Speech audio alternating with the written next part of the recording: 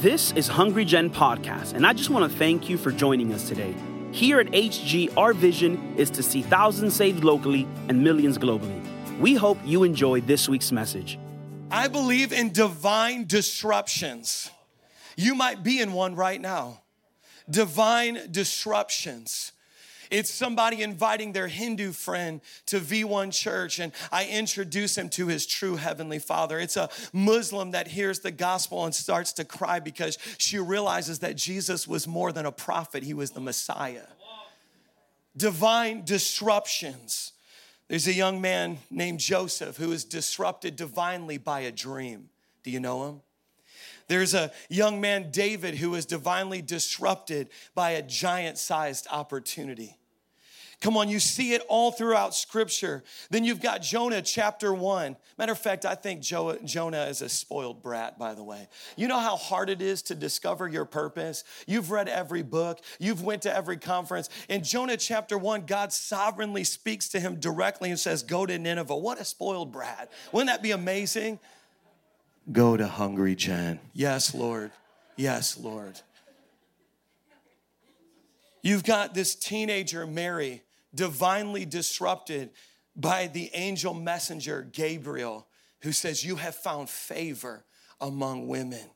Come on, you've got Saul thinking he's doing the right thing. Come on, we just heard a testimony where she thought she was doing the right thing, going to psychic mediums, trying to figure it out. See, sometimes many of us are like, oh, I would never be a Pharisee, but you're a Pharisee if you think you're doing the right thing, but haven't received a revelation from the Holy Spirit.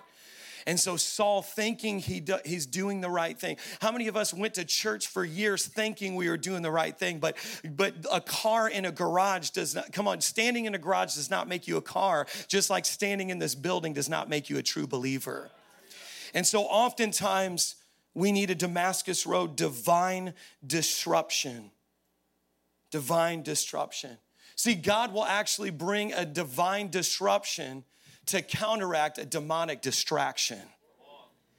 And see, many of us are experiencing demonic distractions our entire life. We're raised in families with abuse. We're raised around drug use and alcohol abuse. And we have these things that we suffer with. And we have these demonic distractions all around us.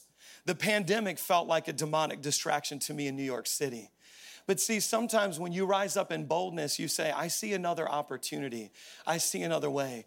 I started holding a phone to my face and casting demons out of people through Facebook because I was so mad. I said, if I can't show up in a building, I'm going to show up in every house that will turn their phone on and let me in to cast demons out. It's a divine disruption. Have you ever encountered a divine disruption where you can definitively say there was my life before that moment and there was my life after that moment? Has anybody been in a divine disruption? See, everything visible and physical, everything that you can experience through your senses, everything that you can smell, touch, taste, everything that you can see is interacting with what has been preceded by that which is invisible and spiritual. Sometimes you're like Daniel. There's warfare happening in the heavenlies. You think that God has delayed, but it hasn't yet manifested in the physical reality. I believe that there is something that had been stirring, something that had been happening in the spiritual realm before you got here today, whether you logged on to YouTube or you're in the room. And I think some things are about to manifest in the physical scene realm today. Come on. If you want to address that which is visible and physical, you must identify the cause and the cure to what is invisible and spiritual. A lot of people don't believe that their problems are demons until demons start manifesting. In New York, I went from being weird to being a genius. They said I went to every doctor and they couldn't help me. And I said, I know the great physician, he can. They tried every other world religion. They tried everything else, and they couldn't find peace. Our church is full of entrepreneurs that have private jets and mansions that are bigger than most church buildings, but they didn't have peace because they didn't have Jesus. And so people are like, what's your strategy for church growth? I'm like, we're not a 21st century church. We're a first century church doing it again. The same power, that resurrection power that was on display is on display. I see it in this house. Let me put it another way. If all you see is what you see, you do not see all there is to be seen. Can I say that again? If all you see is what you see, you do not see all there is to be seen. There's more. There's more. Oh, I feel something stirring in my stomach right now. 2 Corinthians chapter 4, verse 8. Now we're going to go deep into the scriptures. Do I have anyone who really wants to dive deep into the word with me today? Because I love to scream preach, but I'll scream theology and I'll scream good doctrine to you today too. And I believe that God wants us to feast on the meat of the word. I've been wrestling with this, fasting, praying, leading into this because I feel like there's such a massive download for Hungry Gen today. There's something that God's going to do in you and through you that's going to change you. 2 Corinthians chapter 4, verse 18 says, as we look not to the things that are seen, but to the things that are unseen. For the things that are seen are transient, but the things that are unseen are eternal. The things that are unseen are eternal. Hey, 12 spies, they look into Canaan. Guess what? They were all right. The 10 who said that based on what I see, it's not possible, they were right. They died and never stepped in. But the 2 who said, I see that it's possible, they lived to see it, Joshua and Caleb. So here's the thing, whether you believe it can be done or you don't, you're all right. So the question is, who's going to take Hungry Gen and what we're doing in this house to another level and say, I see the vision our pastor just cast. Come on, does anybody else believe it? I was 15 years old. I want you to imagine me with a big curly mop of hair right now. Can you see it? I was 15 years old. I was the product of multiple abusive stepdads and extreme poverty. I come from nothing. My biological father beat my mother and then divorced her when I was a baby and then killed a man a couple years later and went to jail. So that's my pedigree. That's my family. That's my genes. And that's where I come from. I was born and raised in a trailer park, extreme poverty. And my mother was one of those generational bloodline curse breakers. Does anybody, maybe there's one here right now that says it may run in my family, but I'm where it runs out. I'm talking to the Moses who said, we may not have stepped into the promised land, but we're certainly not in Egypt anymore. And see, my mother, she didn't know anything about Pentecostalism. Matter of fact, my mother was just hungry for the things of God. Her name is Sandra. We call her Moses. And so all these New Yorkers call her Pastor Moses, and it's like an inside joke. And I said, well, I'm Joshua. I'm meaner than her. But see, she started to go to a small Nazarene church. And she began to ask about the Holy Spirit, whether it was real, because she actually made the mistake of reading her own Bible. Who would have thought? And the youth pastor told my mom, I can't help you with that question. That's above my pay grade here in the Nazarene church. And sent her to the lead pastor. And the lead pastor said, honey, that's not for today. But she knew on the inside that that was not right. There was something more. See, there was something unseen. She didn't see the movement of the Holy Spirit in her Nazarene church, but by faith, she saw something and she knew that there was more. Matter of fact, her father, which is my grandfather, was passed out drunk in one room. And then my grandmother was drinking a beer next to her. And my mother started playing the piano and she was just doing a worship song. This was over 40 years ago. And the Holy Spirit met her in a home. She began to speak in tongues. She began to cry. I mean, to the amazement of her family, they're like, what is happening with Sandra? And my grandmother said, I think she got the Holy Ghost that she won't stop talking about. That's my heritage. So no, I'm not good at being religious. I don't come from that. I'm a wild one.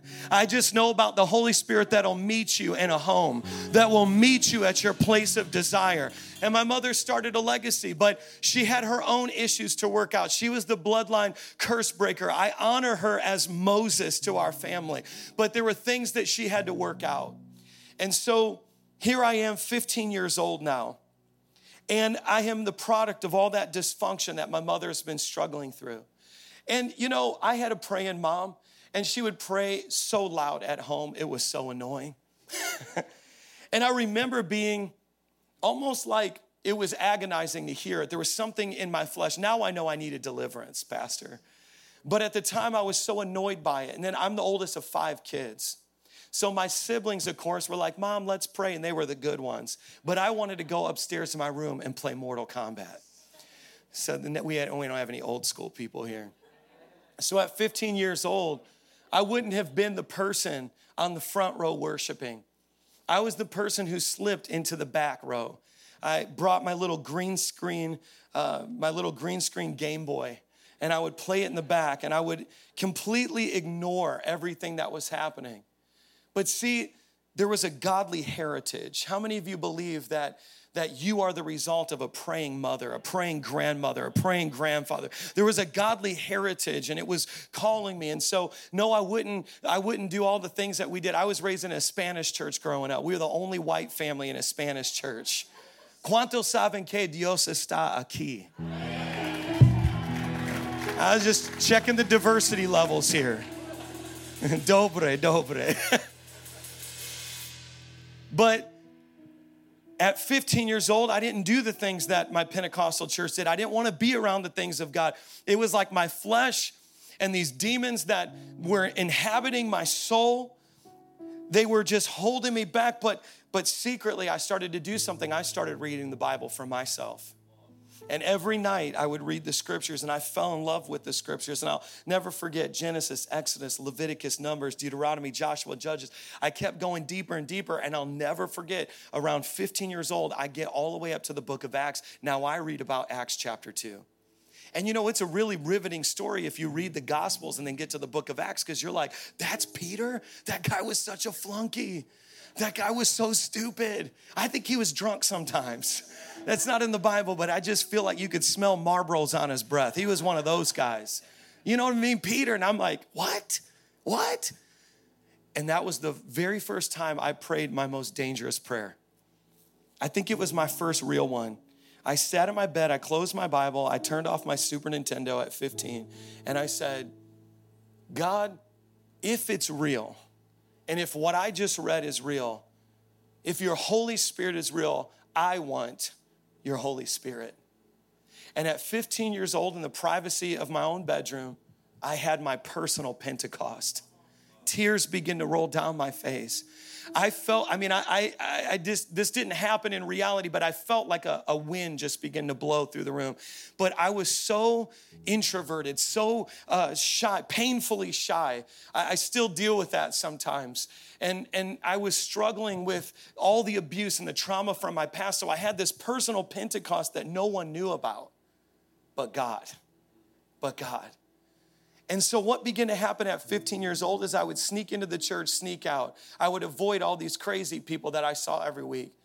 But then one day I was sitting in the back row and church dismissed, and I walked out at 15 years old. And I got down the stairs, and as I got down the stairs, this woman from the neighborhood, this was South Chicago. It's crazy. So South Chicago, this woman walks down the block, and she looks at me, and she goes, Santo, Espíritu Santo. Now listen, in South Chicago, there's a lot of crazy people. So when I saw her approach me, now her face turned ghost white like she saw a ghost. I mean, she's looking at me and I'm thinking to myself, like, she's just one of those crazy people that my mom told me don't look them in the eyes. That's what I'm thinking. 15 years old, Mike Signorelli. And all of a sudden she begins to walk up closer to me and she looks at me and her hand starts trembling and she said, I had a dream 2 nights ago. You were in my dream. And now I'm like, okay, she is crazy. She is crazy. So I'm like, now what do? I'm the first person out of the church. I'm all alone. And she was like, I had a dream. In my dream, you were preaching at my church. Revival broke out. All the young people got saved. There were healings. Demons were being cast out of people. Now, that's very inspiring, but not to someone who's broken and traumatized and introverted. That's scary. So this is what I told this woman. I said, woman, no offense. This is how I said it, okay? I said, woman, you're crazy. I know I have facial hair because I'm Italian, but I'm 15 years old and I have no idea what you're talking about. Can you walk away from me now? And she was like, no, I know what I saw. This woman at 15 years old, I was experiencing a divine disruption I was experiencing one of those moments where God refuses to allow you to be left alone with yourself. One of those moments where he just begins to speak into the epicenter of your pain, because this woman that I never met before had a vision for me that I didn't have for myself, and not even my Holy Ghost-filled mother had for me. Matter of fact, if you would ask my mom, out of all my siblings, if I'd be the preacher, she'd say, there's no way. Not if you know Mike. Not if you know Mike. That woman, though, she scared me, and I hope to God she didn't take it any further. So I just got in the car, we drove home. But for the next 2 weeks, that woman who lived on the block of that local church would walk down and meet the pastor and tell her the story of the dream she had about the young man. And every day for 2 weeks, the pastor would say, you don't know Mike Signorelli. He hides in the back. He doesn't want anything to do with this. You don't know. And she's like, no, I never saw his face before. But when I saw his face, I know that this is to be done. For 2 weeks, this woman annoyed me.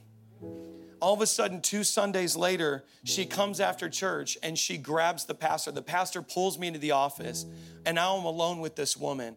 And all of a sudden, the woman, she literally tells the story again. The pastor's like, I know, I heard the story, I know. And she said, now Mike's here. Let Mike say it for himself, because I know Mike, and maybe his youth pastor can do this assignment. Maybe one of our associate pastors can do it, but he cannot do it. He literally said the words, but Mike can't do it. Okay, I want you to hold that story there. I'm going to get back to it in 8 or 9 minutes, but I got to take you to 1 Kings chapter 21. Who has their Bible with them today? 1 Kings chapter 21. I'm going to read verse 21. Sometime later, there was an incident involving a vineyard belonging to Naboth the Jezreelite. The vineyard was in Jezreel, close to the palace of Ahab, king of Samaria. Ahab said to Naboth, let me have your vineyard to use for a vegetable garden, since it's close to my palace.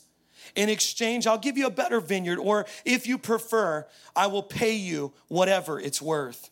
But Naboth, he replies boldly, the Lord forbid that I should give you the inheritance of my ancestors. Verse 4, so Ahab went home sullen and angry because Naboth the Jezreelite had said, I will not give you the inheritance of my ancestors. He lay on his bed sulking, and he refused to eat. Ahab had the complete opposite problem I have when I'm depressed. I eat too much. He refused to eat. Verse 5, his wife Jezebel came in and asked him, why are you so sullen? Why won't you eat? And he answered her, because I said to Naboth the Jezreelite, sell me your vineyard, or if you prefer, I will give you another vineyard in its place. But he said, I will not give you my vineyard. Jezebel. How many of you know that Ahab and Jezebel is also a spirit? I'm going to give you some very profound revelation. Stay with me. Jezebel, his wife, said, is this how you act as king over Israel? Get up and eat. Cheer up. I'll get you the vineyard of Naboth the Jezreelite.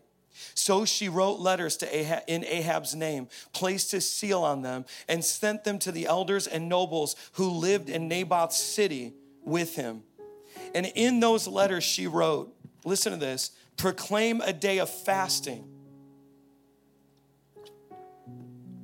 and seat Naboth in a prominent place among the people, but seat 2 scoundrels opposite him. In other words, I'm just going to tell you this right now. She declares fasting and says, seat 2 scoundrels next to Naboth. In other words, these were church folks. Just hold that. And have them bring charges that he has cursed both God and the king, then take him out and stone him to death. Verse 11, so the elders and nobles who lived in Naboth's city did as Jezebel directed in the letters she had written to them. Verse 12, they proclaimed a fast and seated Naboth in a prominent place among the people. Then 2 scoundrels came and sat opposite him and brought charges against Naboth, saying, he cursed both God and the king. So they took him outside the city and stoned him to death. They sent word back to Jezebel, Naboth has been stoned to death. We know, according to the Bible, that the enemy is sneaky.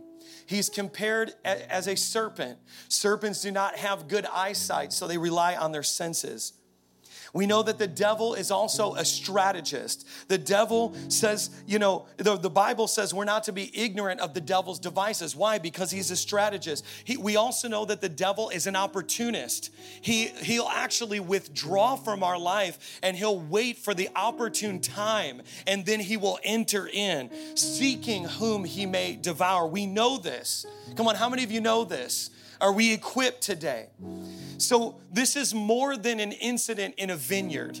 This is more than a real estate deal that's going down in 1 Kings chapter 21. We know this. Why? Because the Bible says the kingdom of heaven is like a vineyard. In Luke chapter 20, Jesus refers to himself as the Lord of what? The vineyard. In John chapter 15, he says, I am the vine and you are the branches. You have to be connected to the vine in order to be what? Fruitful. So this is more than just a story about a vineyard. This is more than just a real estate deal. And I want to give you a little bit of historical background. Can I do that? This man named Naboth is from the tribe of Manasseh. Manasseh, if you remember, is the son of Joseph. Joseph is the son of Jacob. So you might remember that Jacob, as he's dying, begins to speak a promise over his son Joseph, and he says, you will be a fruitful vine. Joseph receives this promise from his father. Then he goes and he buys a piece of land. He makes it into a vineyard and passes it down to Manasseh. Then Manasseh begins to have many sons. This is how you get the tribe of Manasseh. Okay, are you following me?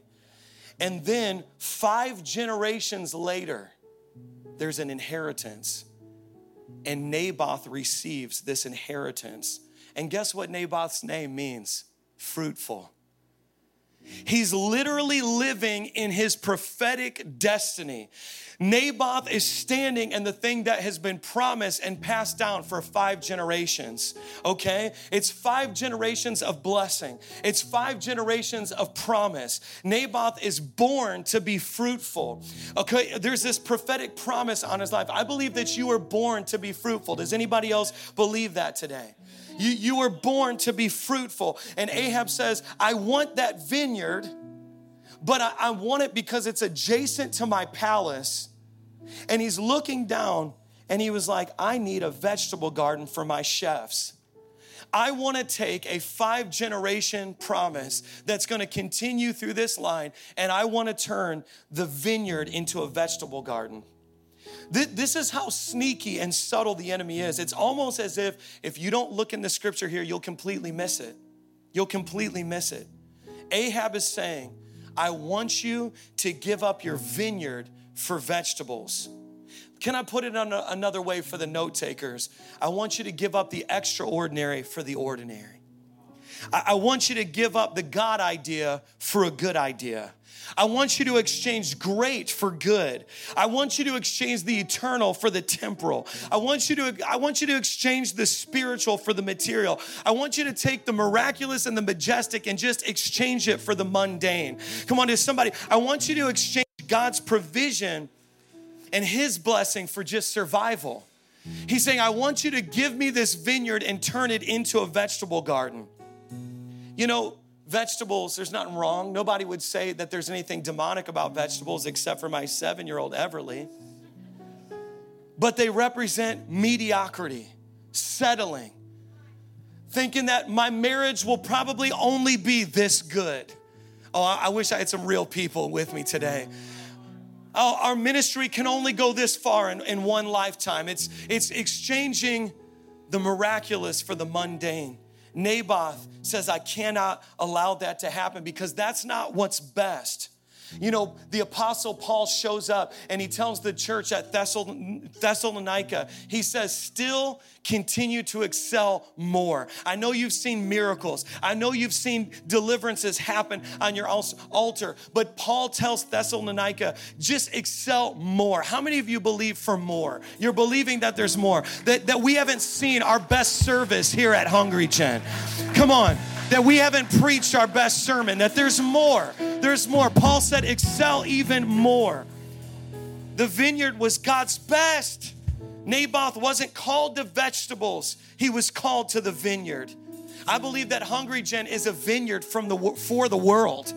And it's going to supply the wine of the Holy Spirit to the nations from this place. And we are not going to give Ahab and Jezebel this vineyard and turn it into vegetable gardens. We believe that we are in a vineyard.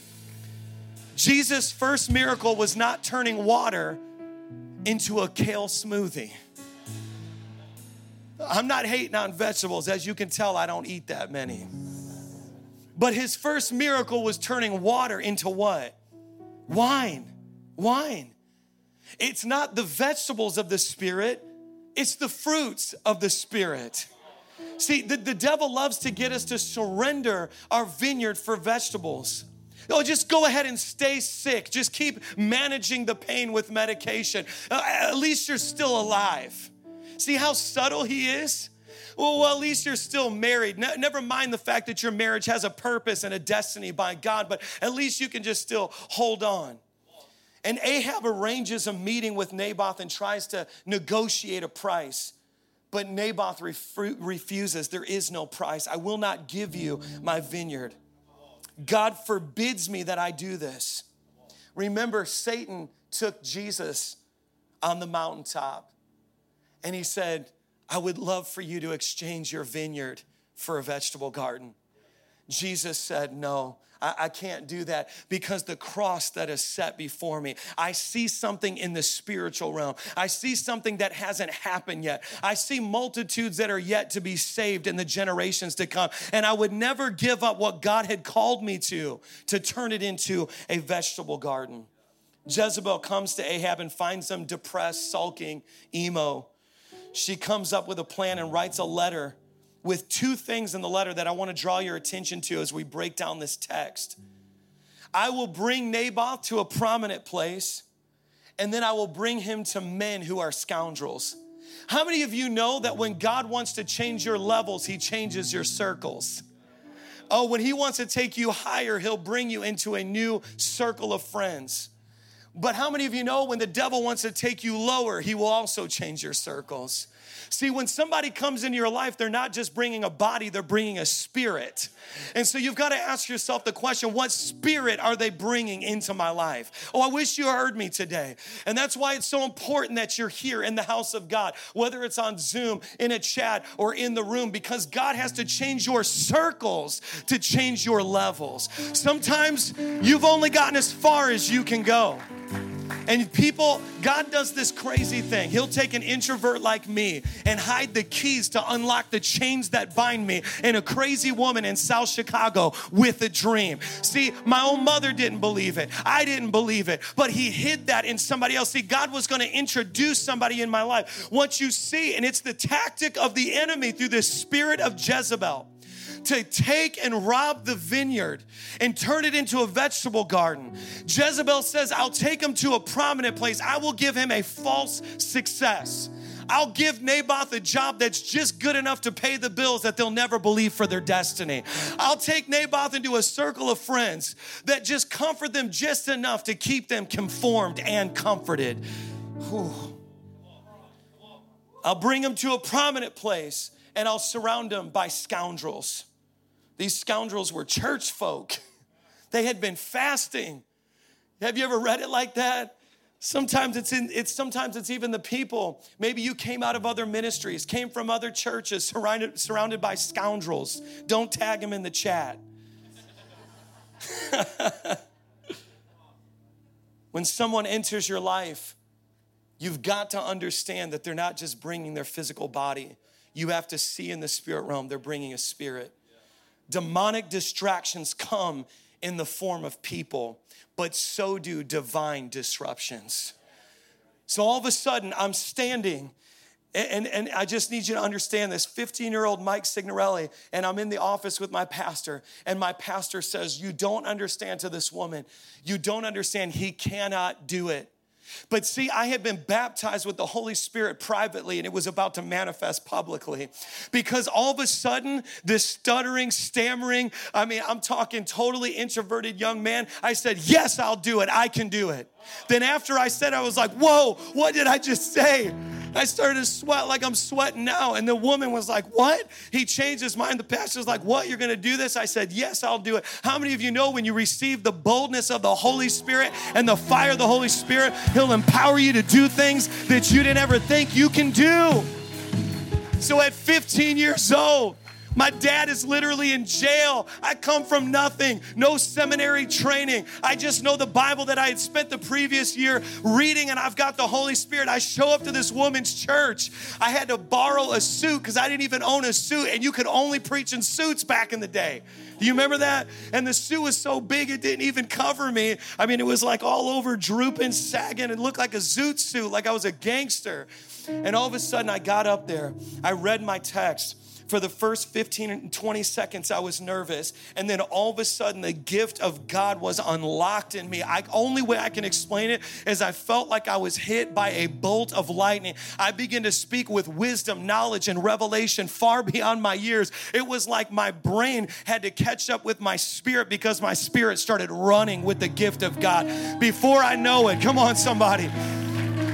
Before I know it, the young people are getting saved. They're saying, I want Jesus. Revival starts breaking out. Old people start coming forward every generation.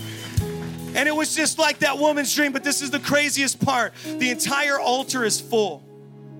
And as the altar is full of people, I have no idea what I'm doing. No formal training. It's the first sermon I ever preached. And all of a sudden, I begin to lay hands and pray for people. That woman who had the dream, she comes up with her daughter. Her daughter is about 4 years old. She's carrying her on her side. Her daughter was born with a decrepit hand. So zero mobility, zero function or usage of her hand. And that same woman who had a dream brought her daughter. And she said, can you pray for my daughter? This is the last part of my dream. I had no idea what I was doing. If anything, I'm more of a professional now than I've ever been. I still don't know what I'm doing. But a simple yes, an act of obedience to say, God, I'm already out in the deep waters. Meet me here. I'm already all in, God. I refuse to allow my vineyard to be turned to a vegetable garden. I'm not going to allow the pain and trauma of my past to cancel the victorious future that he has for me. I'm not going to let my lack of financial resources and lack of knowledge cancel the future. And so all of a sudden, I begin to lay my hand on this daughter. I kid you not, this was the very first, but not the last miracle I saw God do. That young girl's hand shot forth like this. And I'm telling you, the place went completely crazy. I mean, pandemonium, screaming. And it wasn't the kind of screaming like, yeah, this is an amazing service. It was like part fear of God was installed. Like when that girl's hand came forth, it was like people were screaming in utter terror that God has revealed himself into a level and extent that they had never seen. That's how I started my preaching career. A divine disruption. A divine disruption. Just a guy who said yes, who believed in the power of the Holy Spirit. I believe that this is your divine disruption today. I believe that this church is about to mobilize into a whole nother season. I believe I'm here to shake some things up. I'm here to speak to a spirit of Ahab and Jezebel and say not one of us under the sound of my voice is going to give up this vineyard for a vegetable garden. I'm going all the way. I'm not going to shrink back. I'm not going to make excuses. I'm not going to accept any less than the fullness of what God has. I want the miraculous. And just like Gabriel showed up to Mary, I'm here to show up to you today and say I've stood in the presence of God and I've got a word for you today. Come on, just like God spoke to Jonah, it's time to speak to the Ninevites. I'm here on assignment to disrupt something. It's not business as usual. It's not just another service. It's a divine disruption. A divine disruption. A divine disruption. A divine disruption.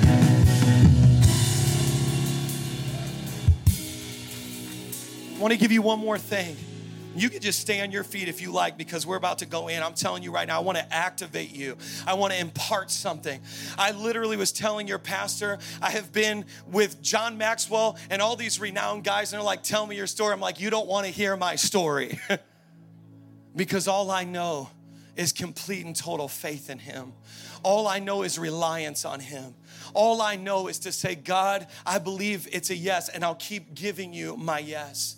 See, something you need to understand in nature is that a lot of times we have this, can I just say what's on my heart? I feel this so strong.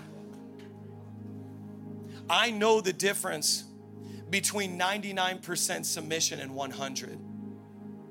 I know the difference between going through the charades of killing your Isaac and then actually preparing and then going through the motion of killing him.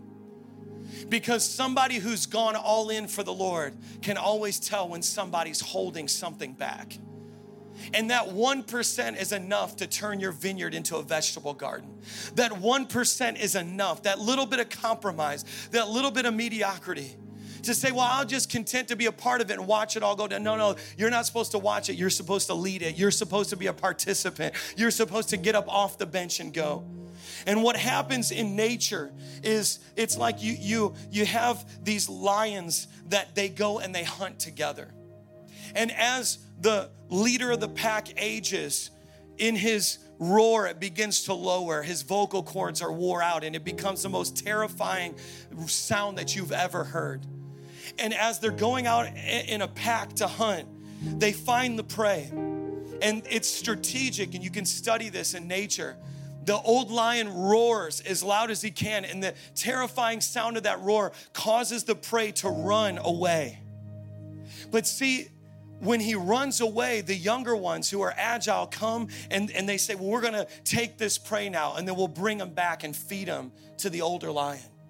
But see, there's a secret here, that if there was enough courage in that prey to run towards the roar, what they would find when they got there is that old lion has lost his teeth.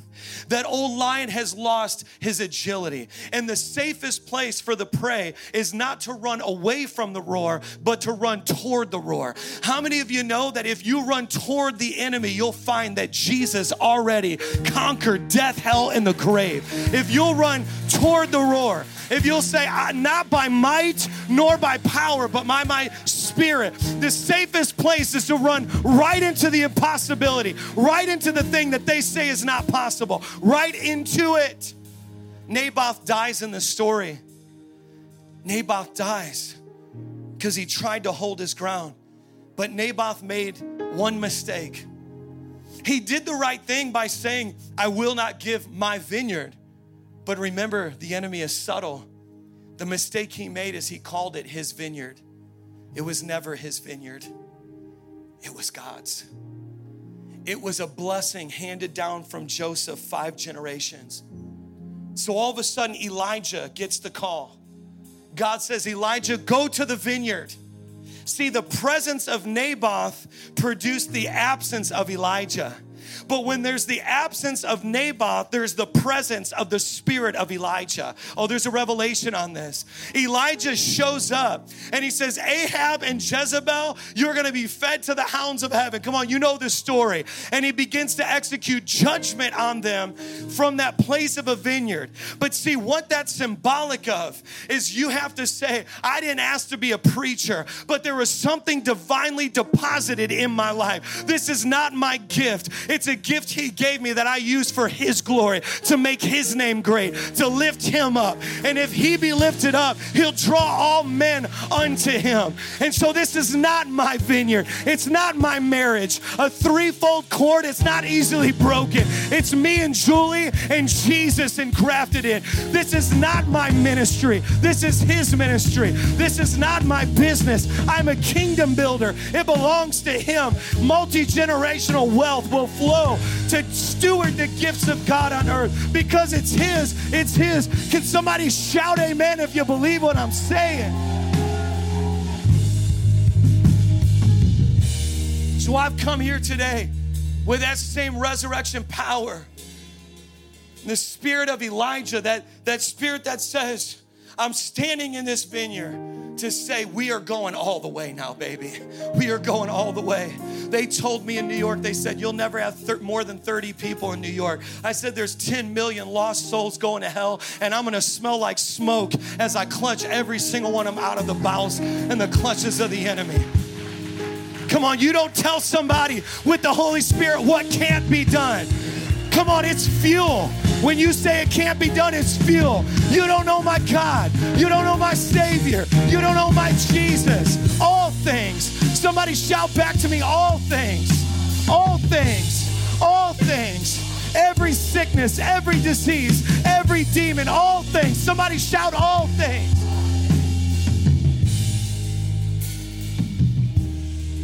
I got a question. Who's going to run toward the roar? Who's going to run toward the roar? Who's going to run toward the roar? Who's going to believe that things that medicine can't heal, that God can heal? You know, somebody said, let's pray for the Baptist church. I was laughing. There was a woman watching my broadcast who, man, I feel the power of God. Some of you are going to have to triple dip in these services today. She was watching my broadcast. She's on staff at a Baptist church. That's a super Baptist. The Lord challenged me, and he said, Mike, he called me Pastor Mike. Every time he challenges me, he calls me by my title, Pastor Mike. I'm like, yes, Lord. He said, I dare you today on your broadcast to start praying for medically verifiable miracles. I said, I do that all the time. He said, no, you're playing it safe. You're only asking healing for things that you've already seen healed and that you think is possible. I want you to go deeper. There's a woman from a Baptist church on staff with MS. MS does not have any medical cure. All of a sudden on that broadcast, the Lord told me that neurodegenerative diseases were going to be healed. And I began to speak into that over the broadcast. You see the comments go by, you see the people's names, but you don't know what's happening. All of a sudden, months later, I get an email full of attachments. The attachments are all the medical verifications that the MS is completely gone. Completely gone. And she said, you divinely disrupted my pretty Baptist church because you're making it hard for me to contain myself, because if I don't praise him for what he did, the rocks are going to cry out, because I know my Jesus can do it. I know he can do it. Come on. Don't give up your vineyard for a vegetable garden. Don't try to control something with medication that God can heal through the blood of Jesus Christ. And that blood has not lost its power. That blood is still testifying. That blood is still cleansing. That blood is still healing. That blood has not lost its power. Just one drop was enough for the entire world. Come on, does anybody believe it? Woo! Here's what I want to do. There's a lot of people here, but I believe strongly that I'm to pray for many of you. There's an impartation. We've got a team here to pray, and I want to pray for you. And I believe God's going to do more throughout the entire day, but he specifically told me healings. So what I want to do right now is, before we open up the altar, I want to pray for everybody front to back. Is that okay? Is that okay? Do you believe there's more? Paul said, excel, go deeper. Go deeper. There's more. There's more. Father, I thank you. You have been so faithful. You are not intimidated by pain. You are not intimidated by sickness. You are victorious, victorious, victorious. Father, I pray some of you are going to begin to encounter his presence in such a strong way. I'm doing this on purpose because I don't want any credit coming to me. I don't want you to think it was because the man of God touched you. I want the Holy Spirit to do right where you're at before we take another step what only he can do.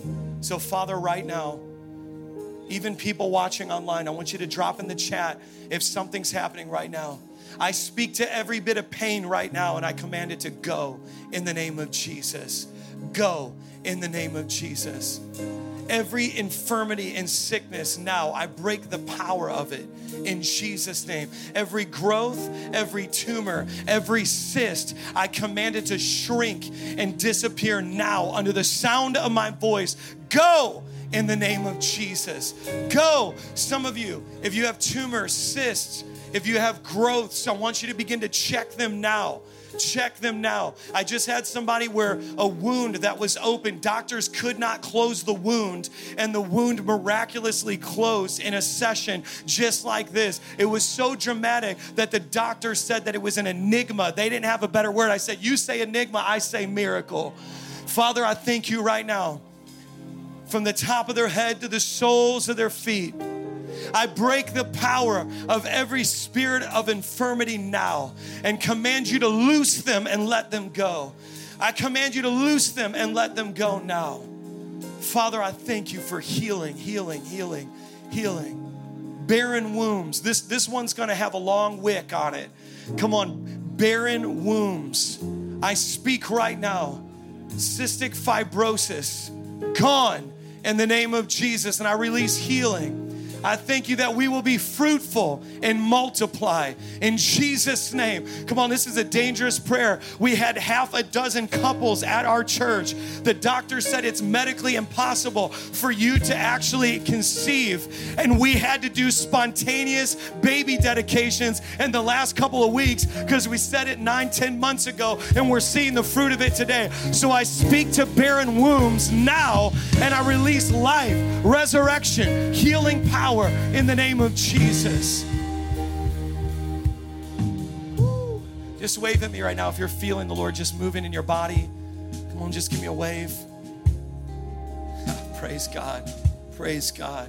Strength. I just release supernatural strength in the name of Jesus. Supernatural strength. I believe the Holy Spirit will even quicken your body. And your very body, every cell, every fiber of your being will begin to be recharged. Sometimes when you go through trauma, depression, anxiety, fear, it takes a toll on your body. But I believe right now that God is reversing and restoring the toll that depression and anxiety and fear has taken in your body. If you receive it, would you just receive it by faith right now? Coming out of a season, this is a divine disruption. I'm drawing the dividing line now, and here's what I want to do. As we come to a close, if you want to run toward the roar, if you want to step in, I dare you right now just to come forward to this altar and say, Pastor Mike, I'm ready to cross that line. I'm ready to go 100%. I'm ready to step in. This might not be for everybody, but I want to know who this is for. Somebody who says, I'm done playing games. Pastor Mike, I've been fooling a lot of people, but I know that I've been 99%. I've been 98%. I'm ready to go 100. I'm ready to surrender. Would you just come? Would you just come?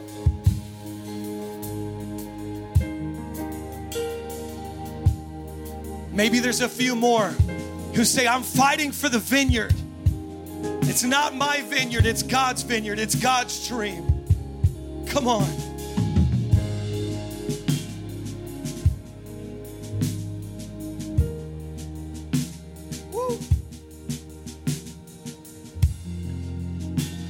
I wonder if the least likely is represented here. I wonder if there's a Mike Signorelli. I wonder if there's somebody who says, I came in skeptical, I came in doubting, but I believe. I've seen too much now. Woo.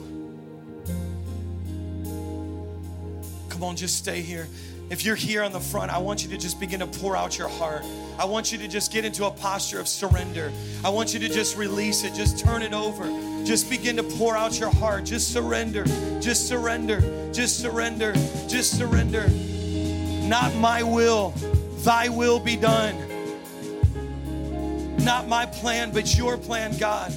There's such a sweet fragrance. There's just such a sweet aroma that comes from laying it down, surrendering, saying, God, divinely disrupt me. I'll step in. I'll step in. Woo.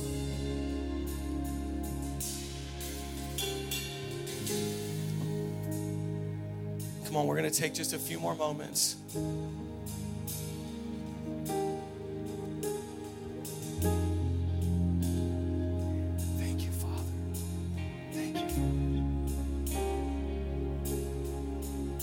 I'm going to begin to pray for people here in a few moments.